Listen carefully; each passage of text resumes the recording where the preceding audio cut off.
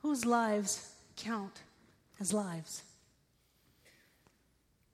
Founded around the death of Trayvon Martin in 2012, Black Lives Matter is a movement that understands that the strength of our diversity as a nation is predicated on the unique strengths of our individual racial and ethnic communities, which add to the strength of our nation as a whole.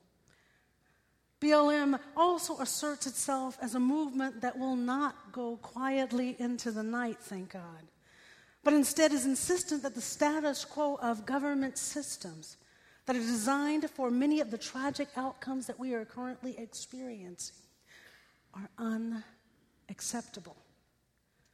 For African Americans, there's a deep desire to be a part of the American story, but in a way that calls us to our highest and best selves, people of love and inclusiveness. Success is not just when systems stop killing unarmed Black people and stand your ground laws are ruled unconstitutional, but it's also when Black transgender men and women no longer fear harassment or brutality from anybody. Mm-hmm.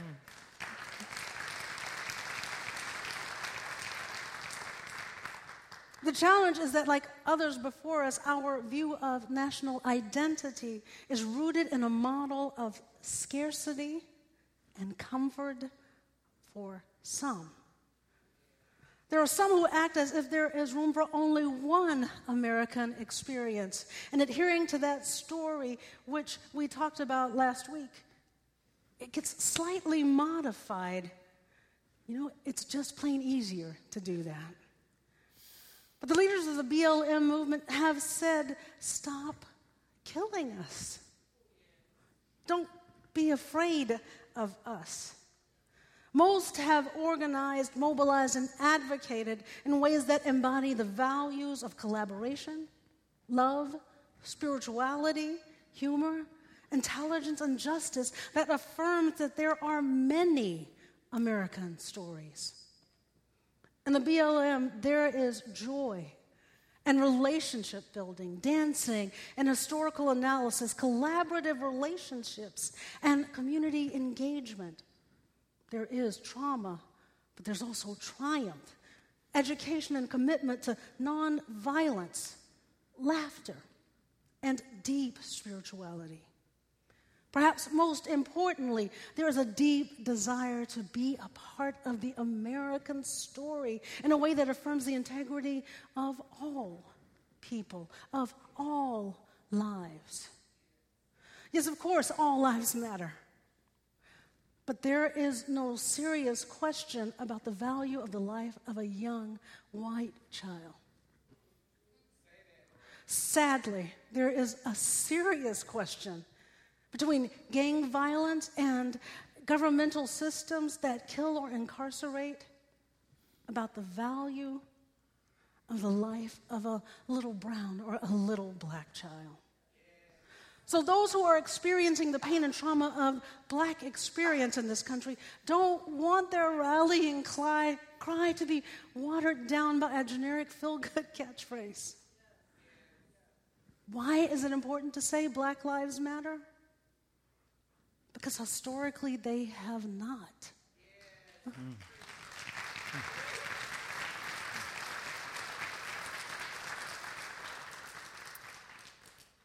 When I shared my support with you of Black Lives Matter, I got the most feedback I've ever gotten of anything I've said in this congregation.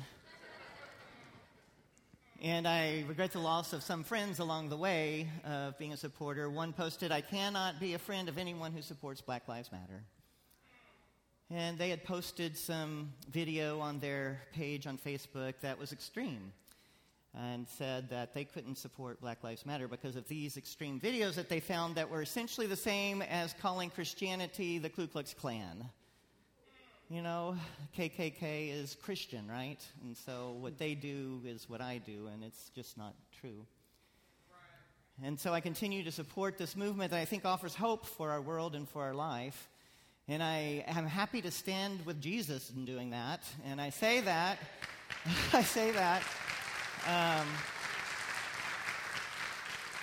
The scripture is full of Jesus and stories of him reaching out to the communities that people weren't listening to. In the Gospel of Luke, Jesus consistently says that women's lives matter because they didn't. Jesus continually says Samaritans' lives matter because they didn't. And I found this wonderful cartoon. If we have it, it'll go up there now. Not really a cartoon, but here's Jesus' Sermon on the Mount saying, "Blessed are you who are poor." And there's the crowd saying, "Blessed are we all, Jesus." He said poor for a reason. Blessed are those who hurt. All lives matter. Y'all, Jesus is not disputing with you that all lives matter, but Jesus is saying you need to pay attention right now that blessed are the poor. Right. Blessed are the Samaritans. So when I say blessed is Black Lives Matter, I say it because that's who we need to say it for in our country at this time in this place. And I'm glad that Jesus showed me how, and the gospel stories shows all of us how to do just that.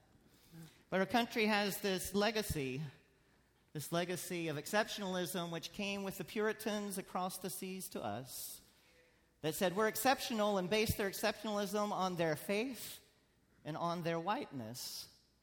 And we've been suffering for it ever since. Because right there in the very beginning, slavery was welcomed and preached as a norm. And we've been suffering from that ever since that occurred. It didn't just occur in America. It started and came overseas. You know, they're escaping oppression so they can then oppress others, right? Escaping one form of oppression so that they can then be the oppressors. And I think our scripture story this morning has something to say about that. For those of you who didn't know the Spanish, I hope you followed along on the English in your bulletin. But that scripture story of Exodus and the brief little synopsis today that God heard the slaves and said slaves' lives matter, and God took them into freedom. And then as the story goes on, in the wilderness, they then had to stay long enough to become a people. And after they were in the wilderness long enough to become a people, then God said, there's the promised land that I have for you, this place for you to come and find home. And unfortunately, they could only hear that as previous slaves who knew that there was only us and them, who knew that there was slaves and oppressors, and if they were going to go in their new home, they weren't going to be the slaves again. And so what they did was wipe out those who were living there. This is important for us because this part of the story of faith, this part of chosenness to be a light unto the nations, that we have exceptional knowledge no one else can have, and if they don't have it, then they are less than us. And as less than us, then they aren't worthy of even being alive. They can be enslaved, they can be killed. This is a part of the story. And sometimes in your life, you know you've been hurt so much and you can't imagine a world any different way other than to kill or be killed. Even if you've been in the wilderness for 40 years, trust in God. When you come into the promised land, it might be a different story. I ask a question today because it's hit me a couple of times in my life. How do we find freedom without sowing the seeds of the next oppression? How do we work for today without making slaves in some other form in our society and with us? I remember the occasion years ago working nationally for advocacy for LGBT folks, and the United INDA bill was trying to be passed. And there was a war between people who all wanted freedom for everyone, but there were freedom seekers who thought we could leave our transgender folks behind another decade or generation in order for LGBT folks to go ahead and get it now. They were willing to sow the seeds of another generation of oppression for some of our own family in order to take the step for part of the group at this point in time. And we fought long and hard, and my group ended up supporting the United INDA Act, which included the whole community of folks be passed. I saw it again when I celebrated that in Arizona, of all places, they passed a wonderful LGBT-affirming piece of legislation in Arizona. And at the same time, posted 2 hateful pieces of legislation around immigrants in Arizona. And I thought, can I celebrate my own safety and freedom while we sow the seeds of the oppression of another? Can I leave the slavery I've been involved with without having to put someone else in slavery? Amen. Because I think it's the promised land. But our country continues to do that with this chosenness, with this exceptionalism. We did manifest destiny, y'all. Remember that from history?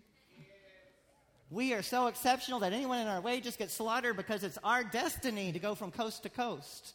And then we did the Monroe Doctrine, not just coast to coast, but to Asia. You know, these are policies of the United States because we are exceptional and we know better than anyone else what their country needs to look like and how it needs to run. And we should tell you because we put our light on a bushel and we know what it's supposed to say to you. Goodness. There it is in Scripture, but I believe Jesus said we are supposed to do it a different way. Jesus emptied self in order to become one of us, in order to be a servant. Right. That's different than telling everyone else how to do their lives. That's different than telling people who's in and who's out. That's saying, I am here to serve you and help you learn more about love. Is that the Jesus we follow? Is that the I wonder when I watch the news. Michelle Alexander said racism is highly adaptable. So too are the constructs that support it. So which one thing is undone, another thing is birthed. Then another thing is undone, then another thing is birthed.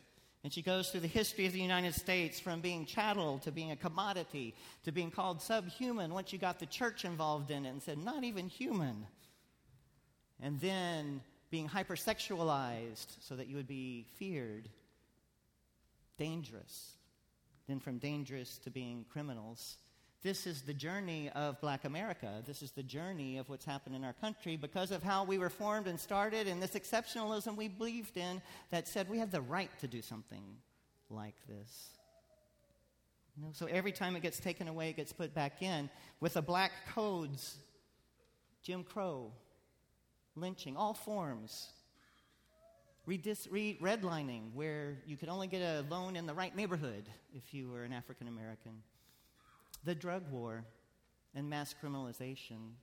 It's interesting because sometimes I want to think this is just legacy. It's not new stuff that's happening now. We're just still overcoming from generation to generation of the sin that we were a part of. But it's still now. It's still right now. And I'll share with you two quotes that came from the Nixon years. This is from L. Rookman, one of Nixon's cabinet. The Nixon campaign in 1968 and the Nixon White House after that had two enemies, the anti-war left and black people. You understand what I'm saying? We knew we couldn't make it illegal to be either against the war or black. But by getting the public to associate the hippies with marijuana and blacks with heroin, and then criminalizing both heavily, we could disrupt those communities.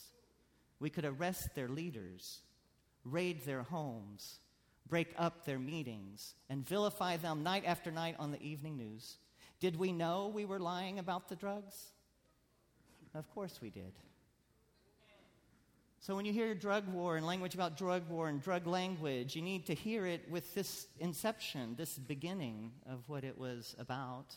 From the same administration, Haldeman simply said this: President Nixon emphasized that you have to face the fact that the whole problem is really the blacks. The key is to devise a system that recognizes this while not appearing to. Racism is highly adaptable. It keeps getting reborn in new constructs. And we have to be careful that we are still able to see when it's born again. Have you ever noticed that when black people gather, there is loud laughter and loud talking and palpable joy? It doesn't matter where it is, if it's in a church or on the street at a dinner table, out clubbing, or perhaps on a train in Napa Valley. We are a noisy people. We are. All right. And the reason that we are noisy is because we know we're free. And that we enjoy life, even through the struggles. You see, the God we know in whose image we are created and who informs our faith is a God of freedom. And we know that we were created to be free. So we live life loud and rejoicing. And for this, I no longer apologize. All right. All right.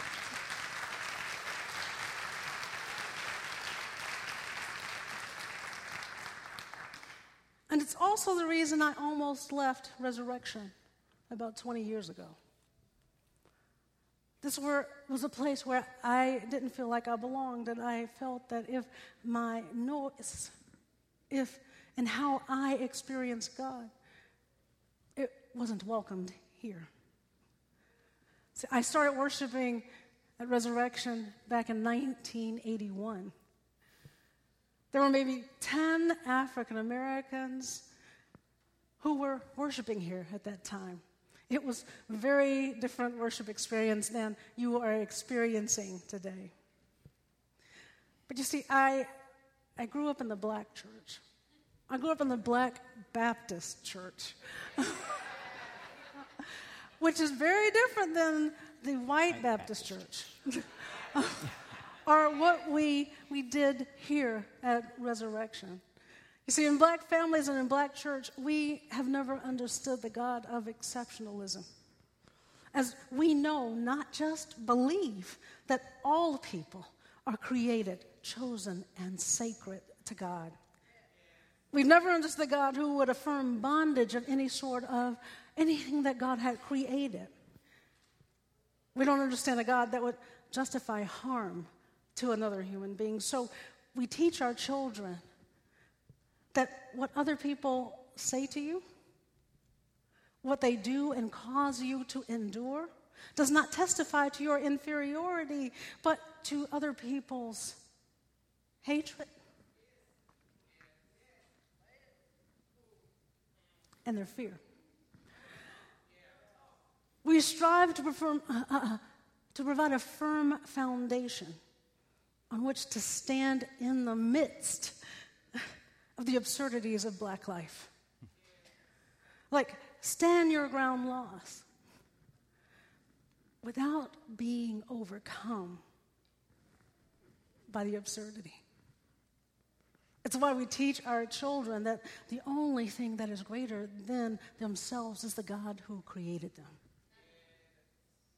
In Black Baptist Church, as it is in black families, it is noisy. From the music to the prayers to the sermon, it is alive and loud and spirit-filled.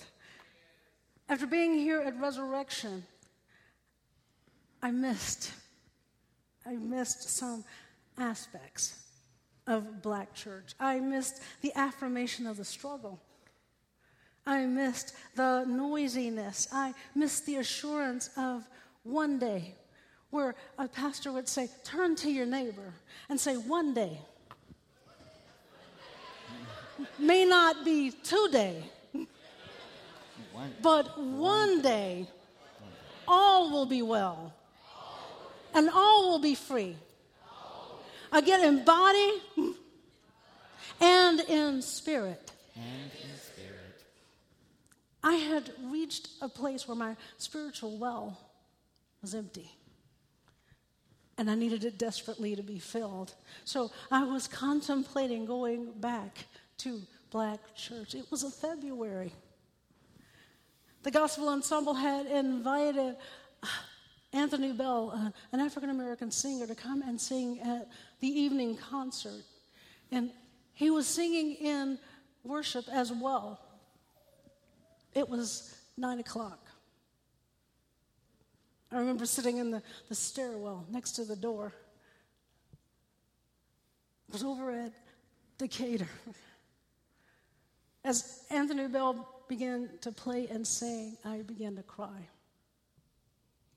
Because he played and he sang as if he had come to worship at a black church. He played and sang until spirit was free in the building. Or as we say in black church, he sang and played till his soul got happy. I was struggling with and praying about, do I stay or do I go? That morning, I'd actually asked for a sign. If I should stay, I needed a sign. Anthony Bell sang a song of freedom. He sang, I believe I could fly. Mark is going to bless us with that in just a moment, but Anthony filled my well that morning. And what I came away with was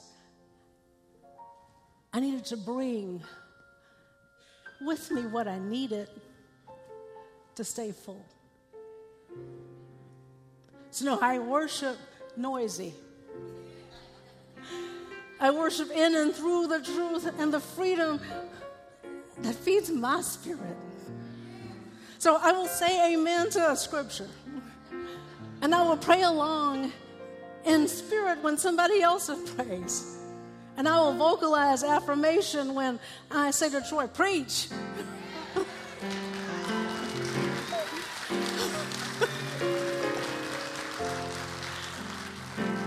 I will rise and I will dance when the music moves me. Because this is my home. And I'm free to be me here. Because I choose to be free here. I'm free to know and to worship the God of my understanding.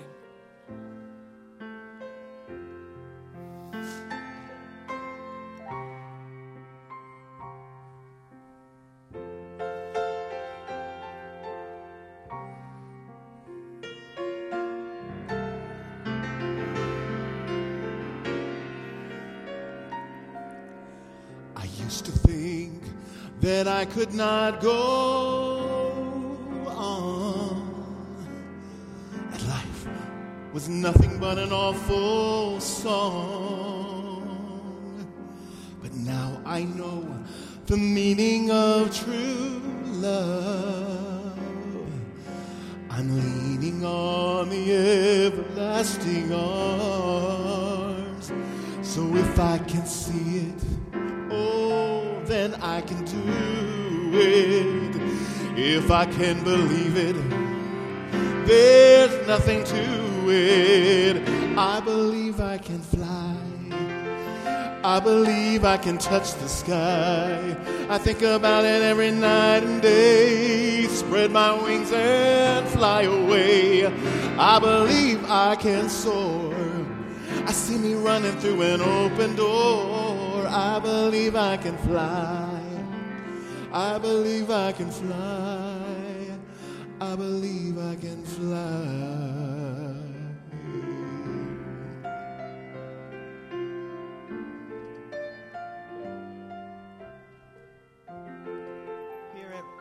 Here at Resurrection Church, we've been in a 45-year experiment of love in action. Yes. A 45-year experiment of what it means to be God's people in this place as we hear God calling us to be. Creating a kingdom that doesn't look like it might look in other places. We come when we're hurt. We come when we're suffering. We've made it through flood. We've made it through fire when they burned crosses on our front yard. We've made it through AIDS. And we are here still 45 years experimenting with love in action.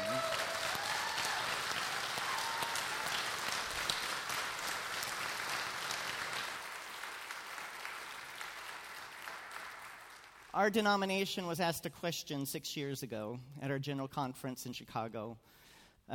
James Forbes, Reverend Dr. James Forbes of Riverside United Methodist Church, Riverside Church in New York, said, "What does it mean, MCC, that after all this time, after all your suffering, after all your praying, after all your work building communities and people and saving souls and lives, what does it mean after all this time, finally, the question is starting to be asked, for which you may be the answer?" He was talking about marriage equality at that time. I find his question even more compelling today. What does it mean as we work for justice for everyone? What does it mean as we call out those who need to be named, those who need to know that they matter? What does it mean for us that we've been doing it so long that finally, at this point in time, the question's being asked from so many places, how do we create such a kingdom that we might be in this grand experiment of 45 years of love and action? One of the answers to that very question. Do we believe we can fly? Yeah. If the world ever needed us, it needs us now. Do we believe we can fly? All right, let's fly, Resurrection.